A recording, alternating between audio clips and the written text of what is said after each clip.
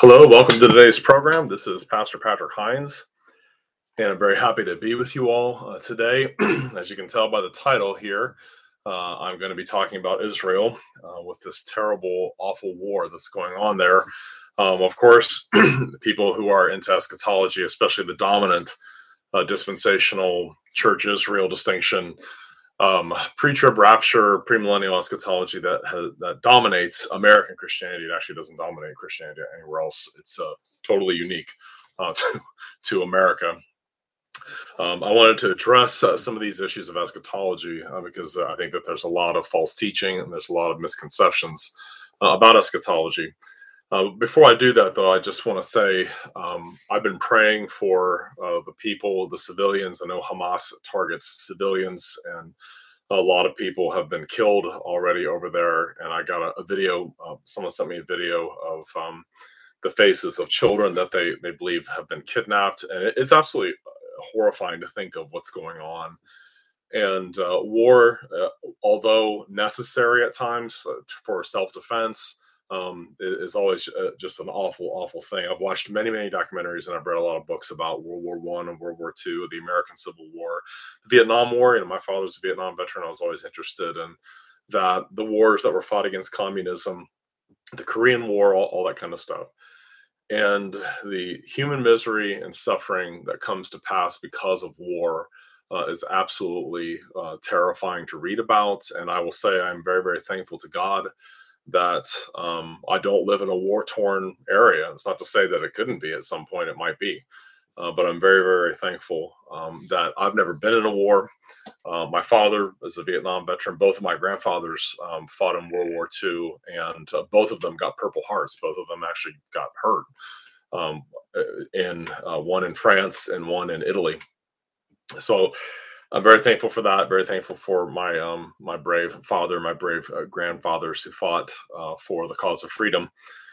But I wanted to address the issues of eschatology and Israel. And when I came out of seminary, as I've told many people, I was a little bit frustrated. I definitely was no longer premillennial in any way, shape, or form, primarily because of the massive problem that is caused by the idea that Jesus comes back and raises the dead, but then establishes an earthly kingdom centered in Jerusalem with a rebuilt temple, where we go backwards in redemptive history to types and shadows, and temple sacrifices and animal sacrifices and everything else are being offered, while there's resurrected, glorified Christians cohabitating the earth with mortals that are still getting married, having babies, and dying.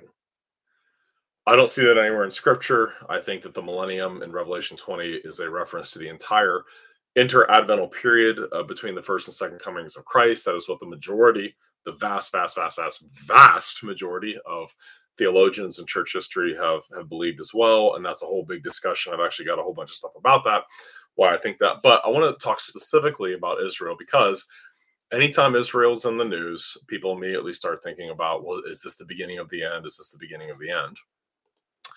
So I would like to do what almost no one ever does when this comes up, and that is, let's go to the Bible. Let's actually look in detail, in depth, at what the Scripture says about this kind of stuff. What does the Bible teach about Israel? What does the Bible teach about the Great Tribulation? What does it actually say about this? Is there a 2,000-something year-long gap between the 69th and the 70th week of Daniel's prophecy? Well, there's certainly not one anywhere in the passage to be seen, and I have never, ever seen anyone try to prove that there is. Plus, the 70th week is the week where Messiah, the Prince, is cut off and makes reconciliation for iniquity and brings in everlasting righteousness, seals up vision and prophecy. What does that remind you of? That's the cross.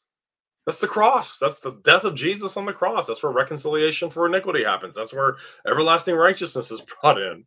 Okay, if you say that hasn't happened yet, that the 70th week is yet future, what exactly do you think that that's talking about?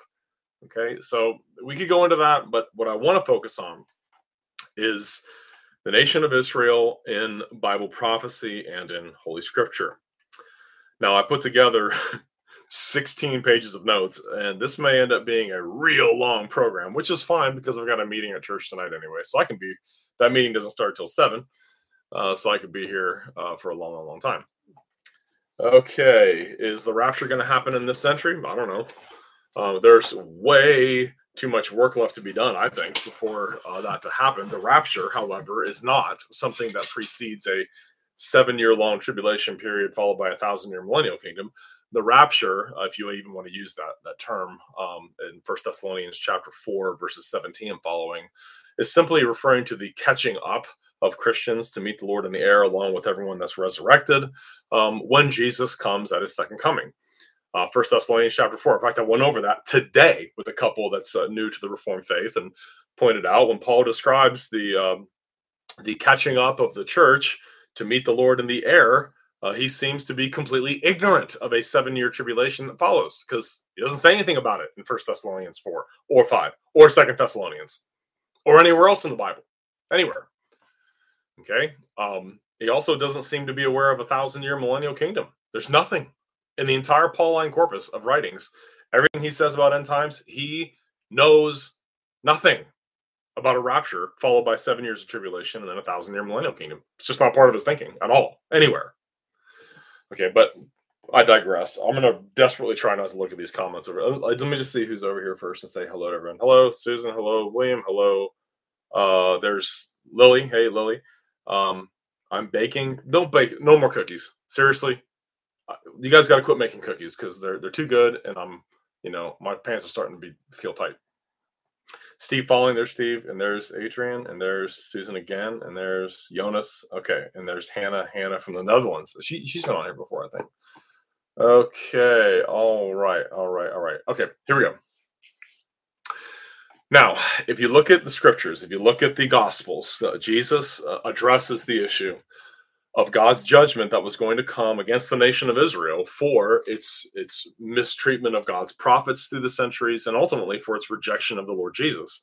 It's a very important theme that comes up again and again in the New Testament, in the Gospels, is that God's going to bring judgment against the Jewish people there in Scripture for their unbelief and for their rejection of the Lord Jesus. Okay, now Matthew 21. Now, just back up a little bit here. We're going to walk through the Olivet Discourse. The Olivet Discourse is a very important discourse. It's found in Matthew 24 and Luke 21 and Mark 13. Okay, the Olivet Discourse is Jesus's answer to the apostles' question, the disciples' question, about when is that going to happen? Because they say, Lord, look at all these beautiful buildings, because from the Mount of Olives, you can see the skyline of Jerusalem. And they said, Lord, look at all these beautiful buildings. And he says, do you see these things? Assuredly, I say to you, not one stone here shall be left upon another that shall not be thrown down.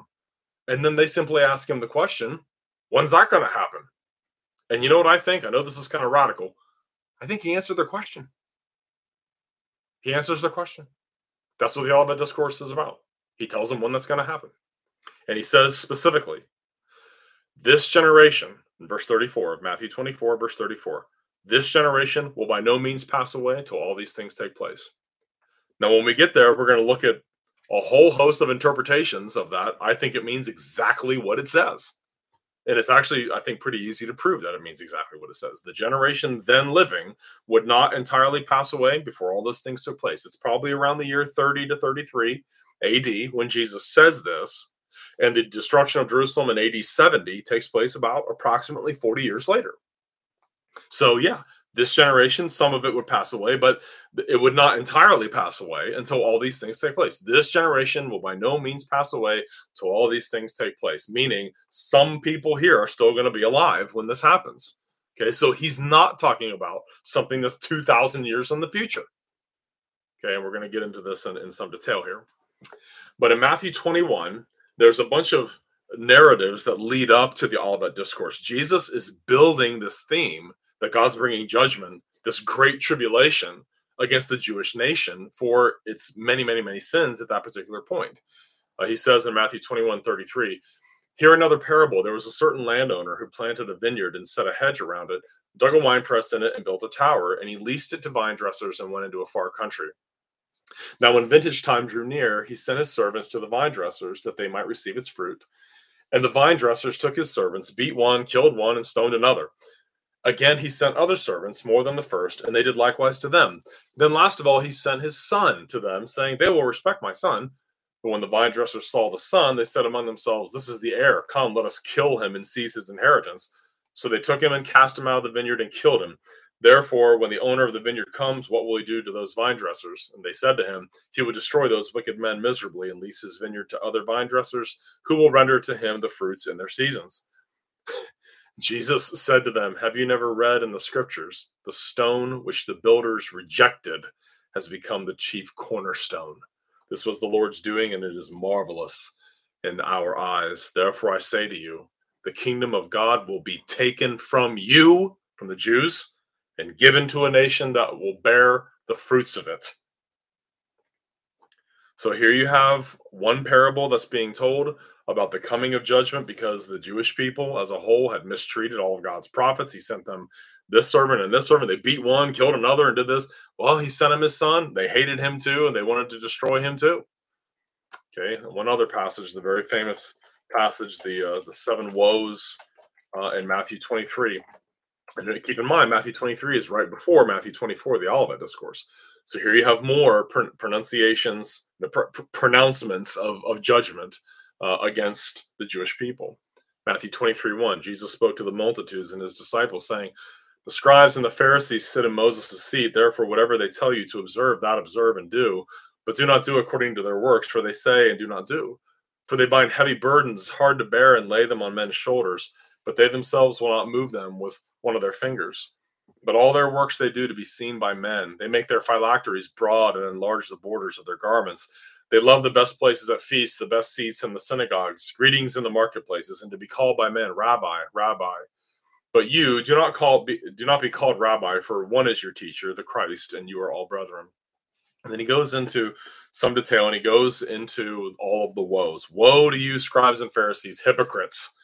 For you devour widows' houses, and for a pretense make long prayers. And that's verse 14, the back up one.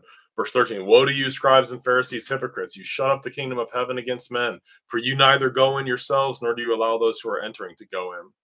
Woe to you, verse 15, scribes and Pharisees, hypocrites! For you travel land and sea to make one proselyte, and when he is one, you make him twice as much a son of hell as yourselves. Now stay with me here. Listen.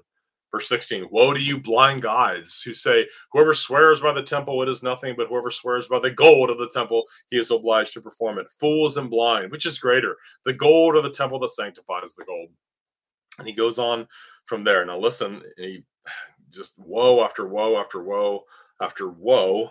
And then he says, listen, verse 34, verse 33.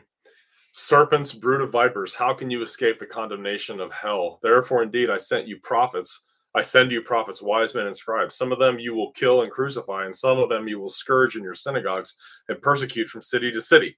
And what happens in the book of Acts? The Jewish people, the scribes and Pharisees, the leaders, do that very thing. They scourge people. They scourge Paul. They chase the apostles from city to city. Look at Acts chapter 17. Some of them they kill and crucify. Verse 35, that on you may come all the righteous blood shed on earth, from the blood of righteous Abel to the blood of Zechariah, the son of Berechiah, whom you murdered between the temple and the altar. Now listen, verse 36, y'all with me still? Assuredly I say to you, all these things will come upon this generation. So this judgment, this terrible tribulation is in the past. It came upon that generation. You know, in Greek, there is a near demonstrative and there is a far demonstrative. Hutos is the near demonstrative. Hutos means this. Ekenos means that. Now, he could have said that. These things will come upon that generation or a future generation, but he doesn't. He says this generation. Then he says, "O Jerusalem, Jerusalem, the one who kills the prophets and stones those who are sent to her. How often I wanted to gather your children together as a hen gathers her chicks under her wings, but you were not willing. See, your house is left to you desolate.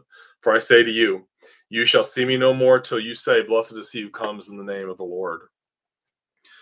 So there's this notion that judgment is coming, and it builds and builds and builds until you get to the Olivet Discourse in Matthew 24, Luke 21, and Mark 13 in the Synoptic Gospels.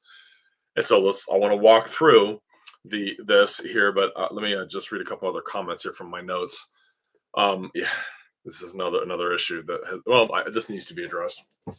So there's a massive judgment looming on the horizon for the Jewish people that's spoken of in the Gospels. This generation, the generation that was then living, that brought about the crucifixion of the Lord Jesus. There was going to be a terrible judgment that would come upon them. And Jesus even says in Matthew 24:34, after describing it, this generation will by no means take place, this generation will by no means pass away till all these things take place. Now, one thing to bear in mind here, the phrase, the day of the Lord, and the coming of the Lord, those phrases in Scripture are phrases used throughout the Old Testament prophets to refer not to the last day of history or to the second coming of Christ, but rather the day of the Lord and the coming of the Lord refer to known temporal judgments that actually took place in history. The Evangelical Dictionary of Biblical Theology has an article on the day of the Lord, the day of Christ, the day of God. And it says, quote, "It's an expression often in the context of future events, which refers to the time when God will intervene decisively for judgment and or salvation. Variously formulated as day of the Lord, Amos 5:18, and the day of our Lord Jesus Christ, 1 Corinthians 1:8, the day of God, or the last day, the expression highlights the unmistakable appearance of God. God will make visible his rule of righteousness by calling for an account by the nations as well as individuals, dispensing punishment for some and ushering in salvation for others." In the Old Testament, the expression day of the Lord occurs 18 times in prophetic literature, most often in the books of Joel and Zephaniah. A similar expression that stands close to it is the expression on that day, which occurs 208 times in the Old Testament. In the New Testament, equivalent expressions such as day of Jesus Christ are found in 1 Corinthians 1:8, 2 Corinthians 1:14, Philippians 1:6 and 10, 2 Peter 3:10. Day of the Lord appears in 2 Thessalonians 2:2 and 1 Thessalonians 5:2. Okay, end quote. So what does day of the Lord, the coming of the Lord, refer to? It's not always the second coming. Very often it's simply to a judgment coming of the Lord that took place in history. I have a list of 22 Old Testament references to the coming of the Lord, the day of the Lord, and in that day that cannot possibly be referring to the second coming of Christ, but rather refer to temporal judgments against nations that took place in history. The day of the Lord mentioned in 1 Thessalonians 5:2 is the day of Israel and Jerusalem's judgment in AD 70. Okay, I don't want to get too sidetracked here, but listen to some of these Old Testament examples. In Isaiah 19, verse 1, listen to Isaiah 19, verse 1, the burden against Egypt. Okay, so Isaiah, the Lord is pronouncing judgment against the nation of Egypt, and this judgment took place in real history. Okay, Isaiah 19:1, the burden against Egypt. Behold, the Lord rides on a swift cloud and will come into Egypt. The idols of Egypt will totter at his presence, and the heart of Egypt will melt in its midst. That was a temporal judgment against Egypt. That's not a reference to the second coming of Christ. The Lord coming on the clouds does not mean the end of time. I can't emphasize that enough. So often in people reading the Olivet Discourse, well, it says the Lord is coming on the clouds. That has to be the second coming. No, it's not. That's a very common way of announcing prophetic judgment. God has done this for centuries. And you know why people don't know this? Because people don't read the Old Testament anymore. Why is this so popular in dispensational circles? Because dispensationalists have no use for the Old Testament. If they did, they would see the use of Old Testament imagery in a prophetic judgment passage like the Olivet Discourse over and over and over and over again. These are not new expressions. Isaiah 13:6. This is a destruction judgment against Babylon. That happened. Isaiah 13:6. Wail, for the day of the Lord is at hand. It will come as destruction from the Almighty. The day of the Lord doesn't always refer to the second coming. It referred to a temporal judgment God brought against a nation in history. Isaiah 13:9. Behold, the day of the Lord comes, cruel with both wrath and fierce anger. Well, when did that happen? Well, it happened when God judged the nation of Babylon. That's what Isaiah 13 is about. So the phrase, day of the Lord, doesn't always refer to the second coming of Christ. Ezekiel 13, verse 5. You have not gone up into the gaps to build a wall for the house of Israel to stand in battle on the day of the Lord. What is the day of the Lord there? Temporal judgment against Israel's false prophets. which happened. God did do that already. So the day of the Lord happened already? Yeah, many times. The phrase simply refers to a decisive act in history for salvation or judgment. It doesn't always refer to the second coming of Christ. Amos 5, verse 18. Woe to you who desire the day of the Lord, for what good is the day of the Lord to you? It will be darkness and not light. Is not the day of the Lord darkness and not light? Is it not very dark with no brightness in it? What is that talking about? Temporal judgment against the house of Israel. Who did Amos prophesy against primarily? The northern kingdom of Israel. And God brought judgment through the Assyrians against them. So the day of the Lord already happened. The day of the Lord that Amos is talking about already happened. God brought judgment against the northern kingdom through Assyria, and Assyria destroyed the 10 northern tribes. Obadiah 1:15. For the day of the Lord upon all nations is near. As you have done, it shall be done to you. Your reprisal shall return upon your own head. What is the day of the Lord here referring to? Temporal judgment against Edom, who mocked Israel's downfall.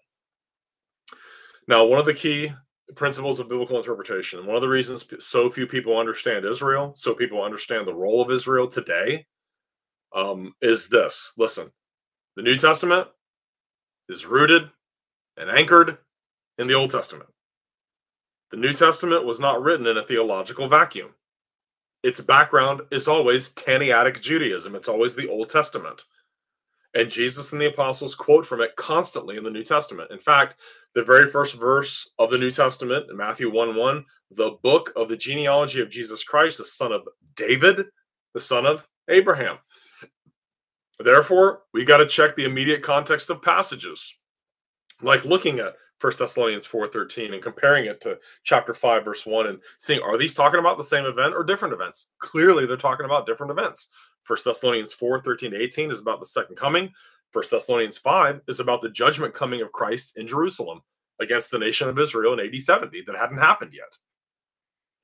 Now, one thing that's critical here, if you want to understand the role of Israel, if you want to understand eschatology, you want to understand, is there a church Israel distinction? You need to know the meaning of the phrase this generation in Matthew 24, verse 34. At the end of the Olivet discourse there, Jesus says, assuredly, I say to you, this generation will by no means pass away until all these things take place.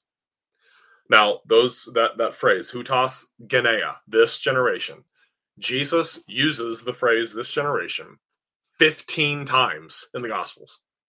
In every instance, that near demonstrative pronoun, hutas, this, is used. He never uses the far. He never uses ekenos. It's never that generation. It's always this generation. And in all 15 occurrences, what is Jesus talking about? The generation that was alive to whom he was speaking. This generation will by no means pass away till all these things take place. Everything that he says in response to his disciples' question about when is every stone going to be thrown down, when is that going to happen? Everything he says is going to happen before that generation would pass away. I have not found a single Bible commentator, scholar, or theologian who does not acknowledge that this generation looks like it means exactly what it says.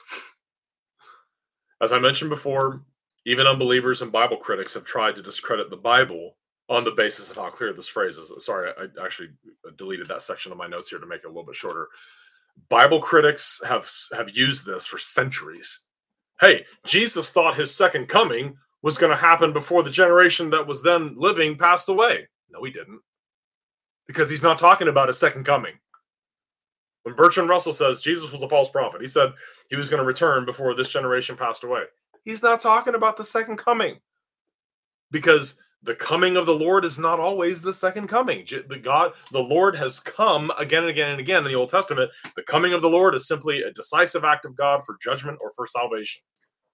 And it happens over and over and over and over again. Why do we not know that? Because people don't read the book of Amos anymore. People don't read Malachi. What was the last time you read the book of Obadiah? Have you read Isaiah much lately? How about Jeremiah? Amos?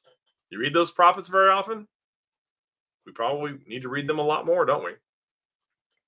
The coming of the Lord, the day of the Lord, is not always a reference to the second coming of Christ. Okay, now, a premillennial Fellow George Ladd, who's a good scholar, said this, quote, "The Gospels report Jesus as anticipating certain events to happen in the historical future.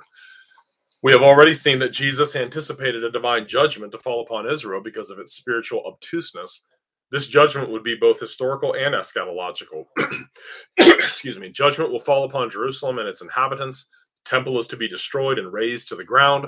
Judgment will fall upon this evil generation. The kingdom of God will be taken away from Israel and given to another people." Okay. Theologians have struggled to understand the meaning of the phrase "this generation." That's George Eldon Ladd. He tries to say, well, it's temporal and it's eschatological. Well, I don't think he's right about that. An amillennial guy, Cornelis Venema, after dealing with various attempts to get around the meaning of this generation, such as saying, well, it means this kind of generation, this evil, blind, unbelieving generation. Question, does it actually say that? No. Or this one, the generation that sees these signs. Does he say the generation that sees these signs? No. So why should we think that then? Or thirdly, seeing the word generation as a reference to the Jewish race. Okay, that's definitely wrong. Because the Jewish race is not going to pass away. Okay. Listen to Venema. He's candid here. He says, quote, "The difficulty with this resolution of the problem, however, is that this generation most likely refers to the generation living at the time Jesus first spoke these words." He's right. It does refer to that. At least three reasons commend this reading. First, though it may be true that the language of evil or adulterous generation is used in other passages, this language is not used in Matthew 24 or Mark 13. Second, if the reference were to a kind of generation of people who lived throughout history, then the term to be used would have been genos, meaning kind or race, rather than genea, which means generation. And third, in most of the instances of the expression "this generation" in the New Testament, the reference is clearly to the then existing generation. For these reasons, it does not seem possible to escape the clear implication that Jesus was speaking of all these things, including his coming, and that he believed they would occur during the life of the generation to whom he was speaking, end quote. I like it when theologians do that, when they just force themselves to read the passage and believe what it says. Okay, I believe. Okay, let me go on here. This is going to take too long. I would like to get through this. Okay. Okay, I did include this. Okay, it's just out of order. The critics in these passages. For a long time, critics of the Bible and unbelievers have used these passages about this generation in an effort to show that Jesus himself was wrong regarding his own second coming. And many Christians and Bible commentators, in fact, every single one I've read, recognizes what these passages seem to say, but they will often try to find a way to get around it. Just to make sure you're tracking with me here. Jesus at the end of the Olivet Discourse says in verse 34 of Matthew 24, "Truly I say to you, this generation will by no means pass away until all these things take place." Okay, now listen. Bertrand Russell, in his book, Why I Am Not a Christian, cites Matthew 24:34 as proof that Jesus was a false prophet because he assumes Jesus is talking about the second coming. Many Christians throughout the centuries have made similar mistakes in interpreting Bible prophecy, and the results have been catastrophic for the credibility of Christianity. When the Bolshevik Revolution happened and the atheistic philosophy of communism began to subjugate huge sections of the world, many Christians began to speculate communism would give rise to the Antichrist. When there are tsunamis, droughts, famines, earthquakes, people look at Matthew 24:7 and say, it's almost here. Jesus said that there would be tsunamis and droughts, famines, and earthquakes, blah, blah, blah. Tsunamis and huge natural disasters in every century have caused Christian writers, pastors, and theologians to say, we're in the last days. We're in the last days. An earthquake happens, we're in the last days. Hurricane Katrina, we're in the last days. The tsunami in Southeast Asia in 2004, we're in the last days. What do all those interpretations of natural disasters have in common? They're all wrong. Okay, because earthquakes, famines, and droughts and things like that have happened in every century since the time of the apostles. So what is Jesus talking about then? We're going to get into that. When Benito Mussolini rose to power in Italy, followed shortly thereafter by Adolf Hitler in Germany, Christians published books that were absolutely certain Mussolini's the beast, Hitler's the false prophet in the book of Revelation. In my own lifetime, I used to hear very confident preaching and teaching that Gog and Magog from Ezekiel 28 and Revelation 20 were Russia, and that we would soon see the Russian invasion of Israel. There was a book that came out in 1988 by Edgar Whisenant called 88 Reasons Why the Rapture Will Be in 1988. And he wrote this because Israel became a nation in 1948, and a generation is 30 years, so do the math. The next year, 1989, he wrote another book called The Final Shout, Rapture Report 1989. He went back and redid the math and realized he was off by a year. It's this kind of mishandling of Bible prophecy that leads to the mockery of Christianity that's so prevalent in our world. You know, I found Edgar Whisenant's book, 88 Reasons Why the Rapture Will Be in 1988, on Amazon.com, and one of the reviews says this, quote, "This book really stands the test of time." Looking back, the world clearly ended on September 11th, 1988, and everything since then has been an illusion. I highly recommend this book for anyone who loves irony. Want more irony? Mr. Whisenant died in May of 2001, just a few months before 9/11. A golden opportunity to froth about end times again. He was so close. All we can do now is wait for the Mayan apocalypse of 2012. Thankfully, that wasn't real either. Make sure to buy my upcoming Times dissertation, 12 Reasons Why You're Going to Hell Unless You Buy My Book. I love that's one of my favorite Amazon reviews. But is it any wonder people laugh at us when we tell them Christ is coming back? Repent. When that's the kind of stuff that we have a track record, we need some serious biblical reformation in our eschatology. Okay, because no one has given the unbelieving world more reasons to mock us than the dispensational pre-trib rapture premillennial guys. Okay, I'm sorry, that's just a fact, and facts are stubborn things. We owe the Lord a more diligent attitude towards studying Bible prophecy and end times. We need to turn to the biblical text again. When all else fails, slowly, carefully read the text of your Bible. Okay? All right, real quick before I dig in here. Okay, just want to see if there's anyone else over here. All right, good. So no, there's not a nuclear thing going on over here. The comment section is not turned nuclear. That's good. All right, so let's look at the Olivet Discourse. Very important passage of scripture. I think it's one of the most misunderstood passages of scripture because of the rise of dispensationalism in the 19th century. And I want to encourage people to listen to. I did a sermon on the history and theology of dispensationalism, and a lot of people have contacted me and told me that was very useful to them. Real quick, Pastor, what's your best recommendation for a resource that describes Jerusalem's destruction? But one that just describes it? Read Volume 1 of Philip Schaff's History of the Christian Church. Just the section on the Jewish War. It is absolutely mind-blowing to read. Yes, whoever William Clement is, An Eschatology of Victory by J. Marcellus Kick is an excellent book. I haven't finished it, but I did start reading it, and it's outstanding. So yes, thank you, whoever you are, William Clement. Okay, all right. Let's. I'm gonna try not to get distracted by this order.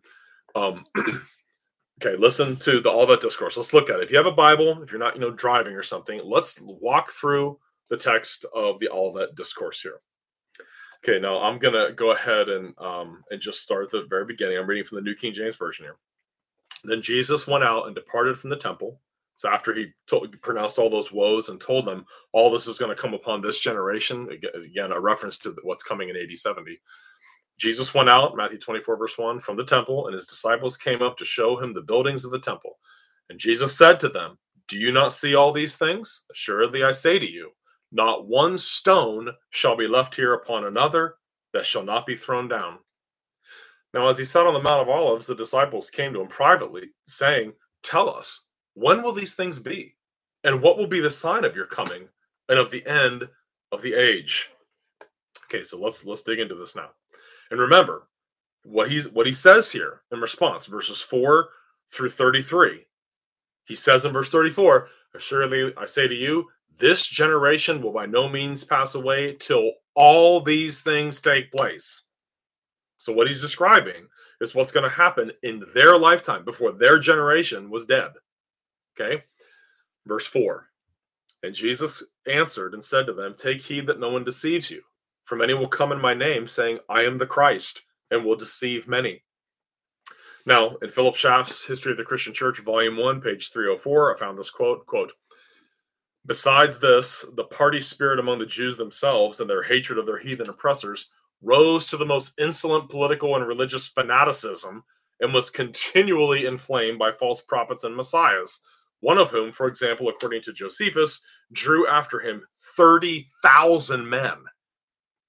Okay, now, because of the oppression of Rome, as that ramps up right before the destruction of Jerusalem, there was an explosion of false Christs and false Messiah. I'm the Christ. I'm the Messiah.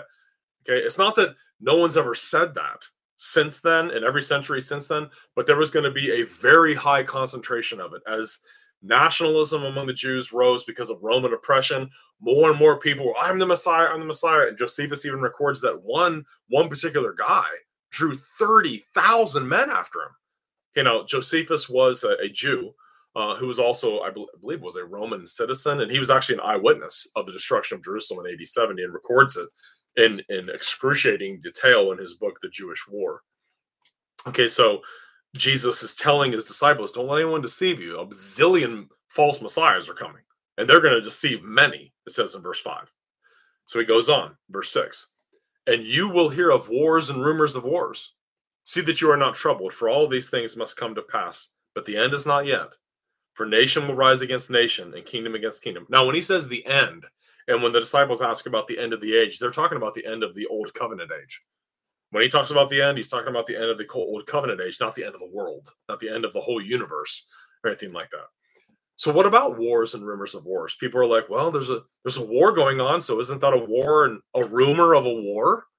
But Jesus says here, see that you are not troubled, for all these things must come to pass. Nation will rise against nation, kingdom against kingdom. Okay, now listen. The pagan Roman historian Tacitus writes of this period of time that Jesus is saying this in, quote, I proceed to a work rich in disasters, full of atrocious battles, and discord and rebellion, yea, horrible even in peace. 4 princes, Galba, Otho, Vitellius, Domitian, killed by the sword. 3 civil wars, several foreign wars, and mostly raging all at the same time. Favorable events in the east, the subjugation of the Jews. Unfortunate ones in the west. Illyria, disturbed. Gaul, uneasy. Britain, conquered and soon relinquished. The nations of Sarmatia and Suabia, rising against us. The Parthians, excited by the deception of a pseudo-Nero. Italy, also weighed down by due or often repeated calamities. Cities swallowed up or buried in ruins. Rome laid waste by conflagrations. The old temples burned up. Even the capital set on fire by citizens. Sanctuaries desecrated. Adultery rampant in high places. The sea filled with exiles. The Rocky Islands contaminated with murder.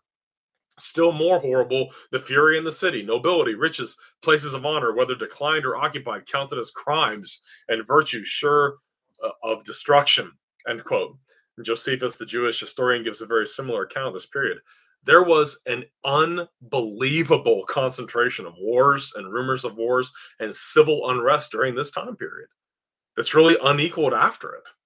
Okay, so that's what he's talking about. He's not talking about a couple thousand years from now, you'll hear about wars and rumors of war. He's talking about something that's going to happen in their lifetime. And the historians at the time point out, this is just full of disaster. It's like the whole world's coming apart. Earthquakes and wars and famines. And you know what you see in the book of Acts? Earthquakes, famines.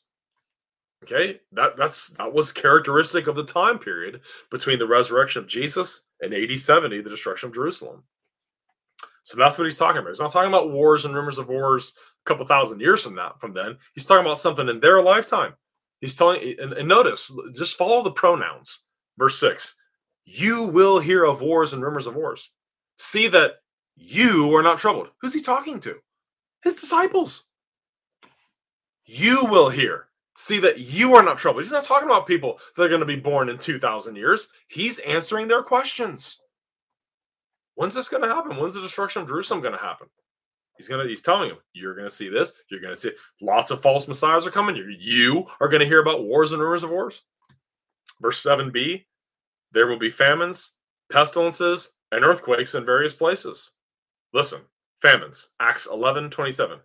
And in these days, prophets came from Jerusalem to Antioch, verse 28 of Acts 11. Then one of them, named Agabus, stood up and showed by the Spirit that there was going to be a great famine throughout all the world. What did Jesus say was going to happen before this generation passed away? Famines. What do you see in the time period between Jesus' resurrection and AD 70? Famine. A great famine throughout the whole world, which also happened in the days of Claudius Caesar? Then the disciples, each according to his ability, determined to send relief to the brethren dwelling in Judea. This famine affected the church, and they were sending aid to one another because there was nothing to eat. The famine was devastating. That's what Jesus is talking about. He's not talking about famines, in Australia or something. He's talking about famines that they would know about, that would happen in their area there. Okay, earthquakes. Jesus said there's going to be earthquakes. In the writings of the first century historian Tacitus, we read a description of the conditions in the year AD 51 in Rome. Quote, "This year witnessed many prodigies, signs, or omens, including repeated earthquakes." Josephus accounts that an earthquake in Judea was such a magnitude that, quote, "the constitution of the universe was confounded for the destruction of men," end quote. He also wrote that earthquakes were, quote, "a common calamity," and indicated that God himself had brought them about for a special purpose. Isn't that amazing? Jesus is saying, guys, you, my audience, the people, not people 2,000 years later, but you all are going to hear about famines. Acts 11, famine in the whole world. You're going to hear about earthquakes. What was going on between the time of the resurrection of Christ and the destruction of Jerusalem? Earthquakes. They were, quote, "a common calamity," and there was one that was so horrible, it was like the whole universe was shaking. Then there is in the book of Acts that records, quote, "a great earthquake that shook the foundations of the prison house," Acts 16:26. There were earthquakes in Crete, Smyrna, Miletus, Chios, Samos, Laodicea, Hierapolis, Colossae, Campania, Rome, and Judea that are recorded for us historically. Jesus says in verse 8 and 9, remember, he's still answering the question. They want to know, when are all those stones going to be thrown down? Everything's going to be destroyed. Verse 8, "all these things are the beginning of sorrows. Then they will deliver you up to tribulation and kill you, and you will be hated by all nations for my name's sake." Now, again, listen, follow the pronouns. Who's he talking to? They will deliver you up to tribulation and kill you. Acts 4, verse 3, "and they laid hands on them." Who's them? The disciples.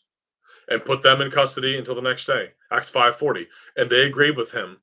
And when they had called for the apostles and beaten them, they commanded that they should not speak in the name of Jesus." But what was going to happen? They're going to deliver you up to tribulation. So they beat them.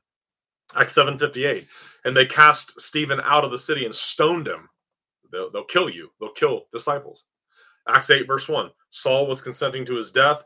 At that time, a great persecution arose against the church, which was at Jerusalem, and they were all scattered through all the regions of Judea and Samaria, except the apostles." What did Jesus say? They will deliver you up to tribulation and kill you. What do you see in the book of Acts? Them being delivered up to tribulation and killed, and being hated by all nations for his sake. Acts 9, verse 1, "Saul still breathing threats and murder against the disciples of the Lord." Isn't that amazing? A guy that was once doing that then goes on to become the victim of it himself after he's converted and saved. Acts 12, verse 2, "then he killed James, the brother of John, with a sword." What did Jesus say in verse 9 of Matthew 24? "They will deliver you up to tribulation and kill you." Acts 12:2, "he killed James, the brother of John, with a sword." Acts 14:19, "then the Jews from Antioch and Iconium came there, and having persuaded the multitudes, they stoned Paul and dragged him out of the city, supposing him to be dead." You're going to be hated by the nations for my name's sake. What do you see in the book of Acts? What do you see in the time period between the resurrection of Christ and the destruction of Jerusalem in AD 70? They were hated, they were delivered to tribulation, and they were killed. So far, there's nothing we've read that would dispute the meaning of Matthew 24:34. This generation will not pass away till all these things take place. Listen, verses 10, 11, 12, and 13 of his answer. "And then many will be offended, will betray one another, and will hate one another. Then many false prophets will rise up and deceive many. And because lawlessness will abound, the love of many will grow cold. But he who endures to the end shall be saved." In verse 14, "and this gospel of the kingdom will be preached in all the world as a witness to all the nations, and then the end will come." I remember thinking, that's got to be about the end of the world. Like the end of the entire world. This can't be about the coming of Jesus in AD 70, because the gospel hasn't been preached in the whole world, has it? Worldwide evangelism? Okay, remember, folks, you want to compare scripture with scripture. What is the Greek word that's used here for world? It is the word oikumene, not the word cosmos, the word oikumene. If you look up oikumene in a Greek lexicon, you look it up in Bauer, Dunker, Art, and Gingrich, or any of the other ones, it will say the inhabited earth or the Roman Empire. What is it referring to? The gospel will be preached in the inhabited earth or the Roman Empire. That's what that means. Not every single place in the entire planet. So did that happen before AD 70? Yeah, it did.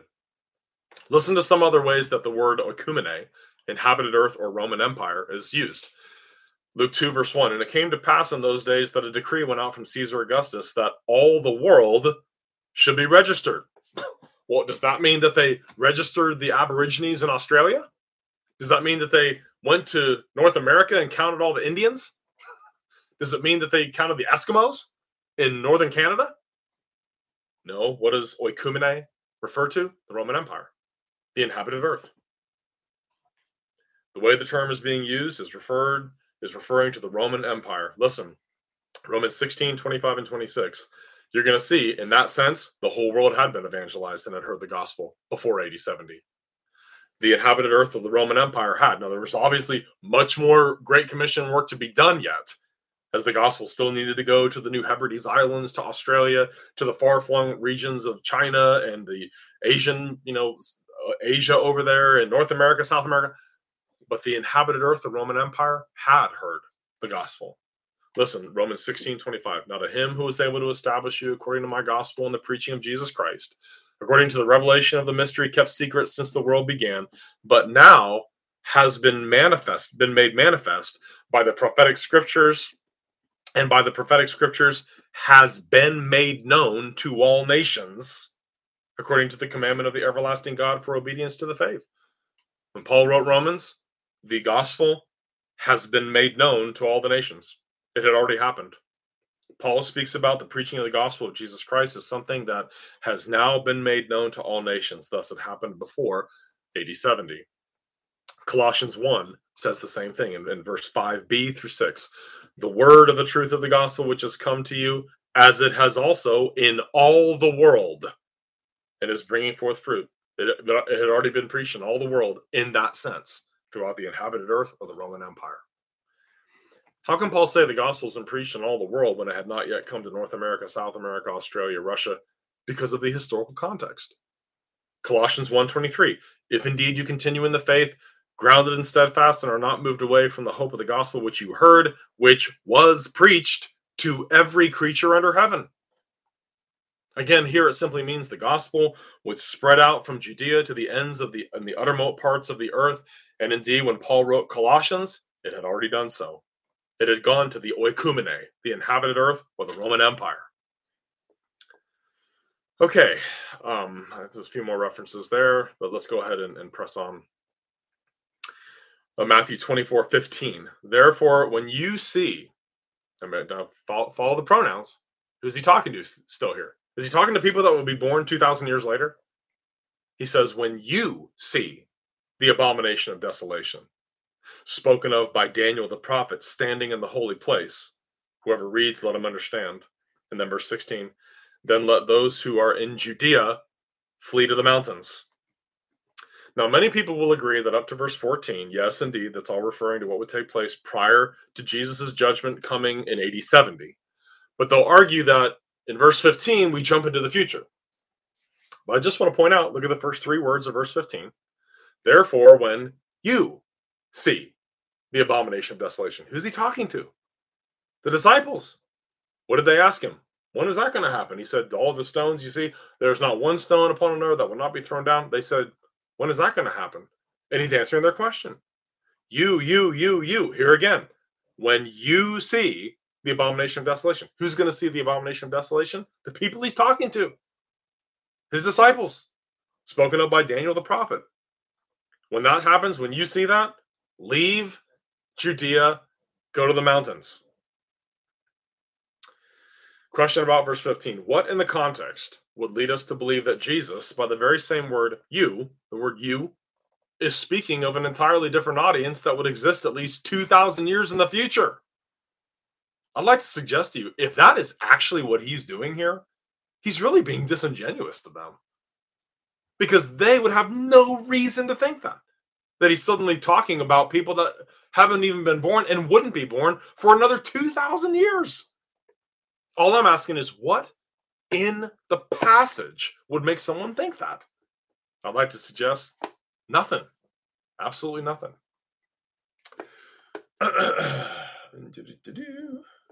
Let me see who's over here. Okay. Alrighty. Okay, listen. Okay, let's go. Let's press on here. Now, some say that the abomination of desolation is the Roman army itself. Some say it was the corrupted priesthood that continued to offer sacrifices there in the temple. Others say it was the posting of the Roman eagle standards in the temple precincts. To those looking for something worldwide in this here, notice the following verses. Verse 16. When you see the abomination of desolation, let those who are in Judea flee to the mountains. Let him who is on the housetop not go down to take anything out of his house. Let him who is in the field not go back to get his clothes. But woe to those who are pregnant and to those who are nursing babies in those days. And pray that your flight may not be in winter or on the Sabbath, for then there will be great tribulation, such as has not been since the beginning of the world until this time, no, nor ever shall be. If this is a worldwide tribulation, listen please, if this is a worldwide tribulation, how can you escape it by fleeing to the mountains of Judea? Why Judea? Why not everyone in the world fleeing to mountains? Answer, because these are descriptions of things taking place in Judea and nowhere else in the world. This is a judgment against Jerusalem and the surrounding area of Judea. And to escape it, all you needed to do was flee Judea to the mountains. It's not a worldwide tribulation, folks. It's already happened. AD 70. And he told them, when you guys see Roman armies coming, Luke 21 specifically says that, Luke 21 verse 20, but when you see Jerusalem surrounded by armies, know that its desolation is near. When you see them coming, leave. Go to the mountains. You who are in Judea, get out of town or you're going to get killed. Have you ever wondered, why was everybody selling all their stuff in the book of Acts early on there? The Christians were selling all their possessions and liquidating everything because they knew that this was going to happen before that generation passed away. They knew that their generation was not going to be able to stay there.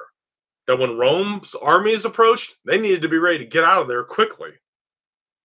It's not because they were communists or socialists or anything like that. They were selling their stuff because they knew they needed to be able to get out of town quickly. Because Jesus had graciously told them, you don't want to be here for this. You're going to get killed. He's giving them a warning. Get out or you're going to get killed. Josephus records that over 1 million Jews were killed in the Jewish war, the 42-month-long siege of Jerusalem. And what about verse 21? For then there will be great tribulation, such as has not been since the beginning of the world until this time, no, nor ever shall be. Keep in mind the historical context. For the Jewish people and nation, this was indeed the greatest disaster that had ever and would ever happen to them. Okay, and also there in the book of Ezekiel, there's a prophetic description of temporal judgment using the exact same phrase. I can't recall. I think it's in Ezekiel 5 somewhere, where it says that it will be such a tribulation, such as has never been from the beginning of the world until this time, no, nor ever shall be. Okay, verse 22, and unless those days were shortened, no flesh would be saved, but for the elect's sake, those days will be shortened. No flesh simply means all those in the area where this great tribulation takes place. It is not worldwide. Okay, and then verse 23 to 28. Then if anyone says to you, look, here is the Christ, or there, do not believe it. For false Christs and false prophets will rise and show great signs and wonders to deceive, if possible, even the elect. See, I have told you beforehand. Therefore, if they say to you, look, he's in the desert, do not go out. Or look, he's in the inner rooms, do not believe it. Verse 27. For as the lightning comes from the east and flashes to the west, so also will the coming of the Son of Man be. This describes the kind of coming that we're talking about. It is a coming of judgment. Okay, so not every reference to the coming of the Lord Jesus is the second coming. Revelation 2, 4, and 5 is an example of this. Nevertheless, I have this against you, that you've left your first love. Remember, therefore, from where you have fallen, and repent and do the first works, or else I will come to you quickly and remove your lampstand from its place unless you repent. Come to you, meaning what? I will come in judgment against you. Not the second coming, just coming in judgment. Isaiah 19, verse 1. The burden against Egypt. Behold, the Lord rides on a swift cloud and will come into Egypt. That's not the second coming. It's just the coming of judgment. Micah chapter 1, verses 3 and 4. For behold, the Lord is coming out of his place and will come down and tread on the high places of the earth. Is that the second coming of Christ? No, it's a judgment coming in history. Okay. Matthew 24, 28 to 33, wherever the carcass is, verse 28, there the eagles will be gathered together. This is speaking of the fact that there's going to be bodies everywhere in the streets, and eagles or vultures will eat them. Some even think that the term eagle may be a reference to the Roman eagle standards that their legions carried, okay, where the eagles are gathered together. Whatever your particular interpretation, this is simply talking about the carnage that's coming in this Jewish war against Rome. Verse 29, key passage. Immediately after the tribulation of those days, the sun will be darkened and the moon will not give its light. The stars will fall from heaven and the powers of the heavens will be shaken. Notice the timing indicator here. Immediately after the tribulation of those days. Then the words about the sun, the moon, and the stars. How can we think that took place in AD 70? Really, the sun, the moon, and the stars were shaken? They fell from heaven? Jesus is actually alluding to Isaiah 13, a prophecy that applied to Babylon's great judgment and downfall, and applies it to Israel's great judgment and downfall. The sun, the moon, and the stars. The sun, the moon, and the stars. Throughout history, nations have compared their greatness to the grandest objects in all of creation, the sun, the moon, and the stars. When we consider everything that exists, what could be greater in glory than the sun, the moon, and the stars? Are the largest things that we can see that exist. In fact, think about national flags. The U.S. flag has 50 what on it? Stars. What does Japan's flag have on it? The sun. What do Muslim countries have on them? The moon, star. Chile, China, Cameroon all have stars on their flags. Nations have always identified themselves with the grandest objects in creation. And when God speaks in his word about the stars falling and the moon not existing anymore and the sun being darkened and everything else, he's talking about his judgment on the falling of nations. Isaiah 13, verse 6 and 9 and following. Listen, verse 9. Behold, the day of the Lord comes. This is a judgment against Babylon, both with wrath and fierce anger to lay the land desolate. For the stars of heaven and their constellations will not give their light. The sun will be darkened in its going forth, and the moon will not cause its light to shine. What's that talking about? Is that the second coming of Christ? No, it's the destruction of a historical nation, the nation of Babylon. So when Jesus says that about Israel, that the stars will fall and the moon will not give its light and the sun will be darkened, what's he talking about? The end of the world? No, the destruction of a nation. That's all he means. Now, as I said, if we read our Old Testaments more often, if we'd read Isaiah 13, we would actually be, he's describing the destruction he's going to bring against Jerusalem in the same way he described his destruction of Babylon in Isaiah 13. Jesus applies that to Jerusalem. Immediately after the tribulation, verse 29, of those days, the sun will be darkened, the moon will not give its light, the stars will fall from heaven, and the powers of the heavens will be shaken. And the day God judged Babylon, did the stars of heaven and their constellations literally stop giving their light? No. Did the sun literally become dark? No. Did the moon stop shining? No. But what happened? Babylon was destroyed. In AD 70, did the sun go dark and the moon not give its light and the stars fall? No. But Israel fell as a nation. Remember how Joseph in his dreams, mom and dad and his brothers, what were they represented as in his dreams? Sun, the moon, 11 stars. The nation of Israel. Remember the questions Jesus was asked. Tell us, when will these things be? The disciples want to know. Not one stone is going to be left here upon another that will not be thrown down. When is that going to happen? And what will be the sign of your coming and of the end of the age? Verse 29 says, the powers of the heavens will be shaken. That's from Hebrews 12, 25 to 29. Verse 26 says, yet once more I shake not only the earth, but also heaven. the powers of the heavens will be shaken. The old covenant order, the sun, the moon, the stars, is a kingdom that can be shaken. And it's going to be replaced by the kingdom of God through the redemptive work of Jesus Christ, the kingdom which cannot be shaken. Okay, so all those things would take place before that generation passed away. Man, we just passed the hour mark. And I've got a whole thing here. I've got a lot more stuff I was going to go through about Israel's future. Let me just I'll make one point and then we'll be done, because I don't want you to have to sit here for a whole lot longer. Whoever's still here, there's 64 people still here. That's good. I must not be too boring, I guess. Okay, listen. In Romans chapter 11, Paul speaks about the future of Israel. For my part, I believe, having done a lot of exegetical work in Romans 11, and I preached through the book of Romans years ago and read a lot of stuff about this, I believe that at some point, a future generation of Israel, almost all of them, if not all of them, are going to come to know Christ and be saved. And when that happens, that's going to signal that the end is getting close. Because when that happens, it's going to be life from the dead. It says, listen to Romans 11:15. For if there, the Jews, being cast away, is the reconciling of the world, the gospel going out to the Gentile nations, what will their acceptance be but life from the dead? Well, there's a lot more in this passage, but that's kind of the key verse. If they're being discarded in this way, when the Gentiles got to hear the gospel and got to be saved, what's going to happen when the Jewish people are accepted? When a whole generation of them comes to the Lord Jesus, to their own Messiah, what's going to happen then? Life from the dead. That's why I believe that the future is going to be glorious in this age.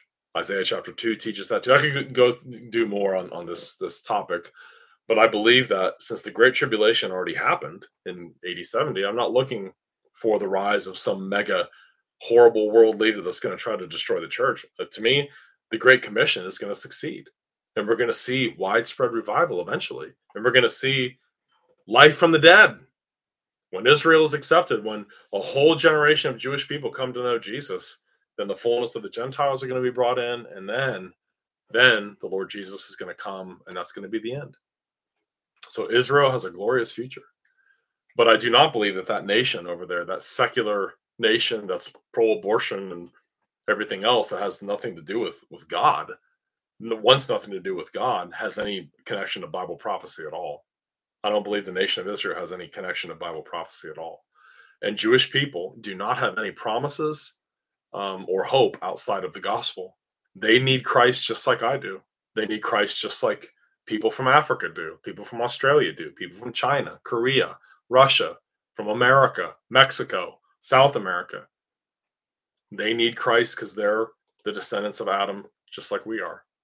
And so that's my prayer for Israel. I pray for Israel just like Paul did, that they would be saved, that they would come to know Christ, as it says in Romans 10, verse 1. My most earnest prayer to God for Israel is that they would be saved. And I would invite you to pray the same thing. Okay, that's about it. Hopefully that was helpful to you. I know that's a lot. It's kind of like drinking from a fire hose, but I've got actually probably 15 sermons on eschatology out there that represent a lot of work that I've done through the years to try to iron this stuff out. But I'm very thankful to God for what Scripture teaches about the future, and it's a blessing to know it. And I hope that this has been helpful to you to that end. Thank you for watching or for listening.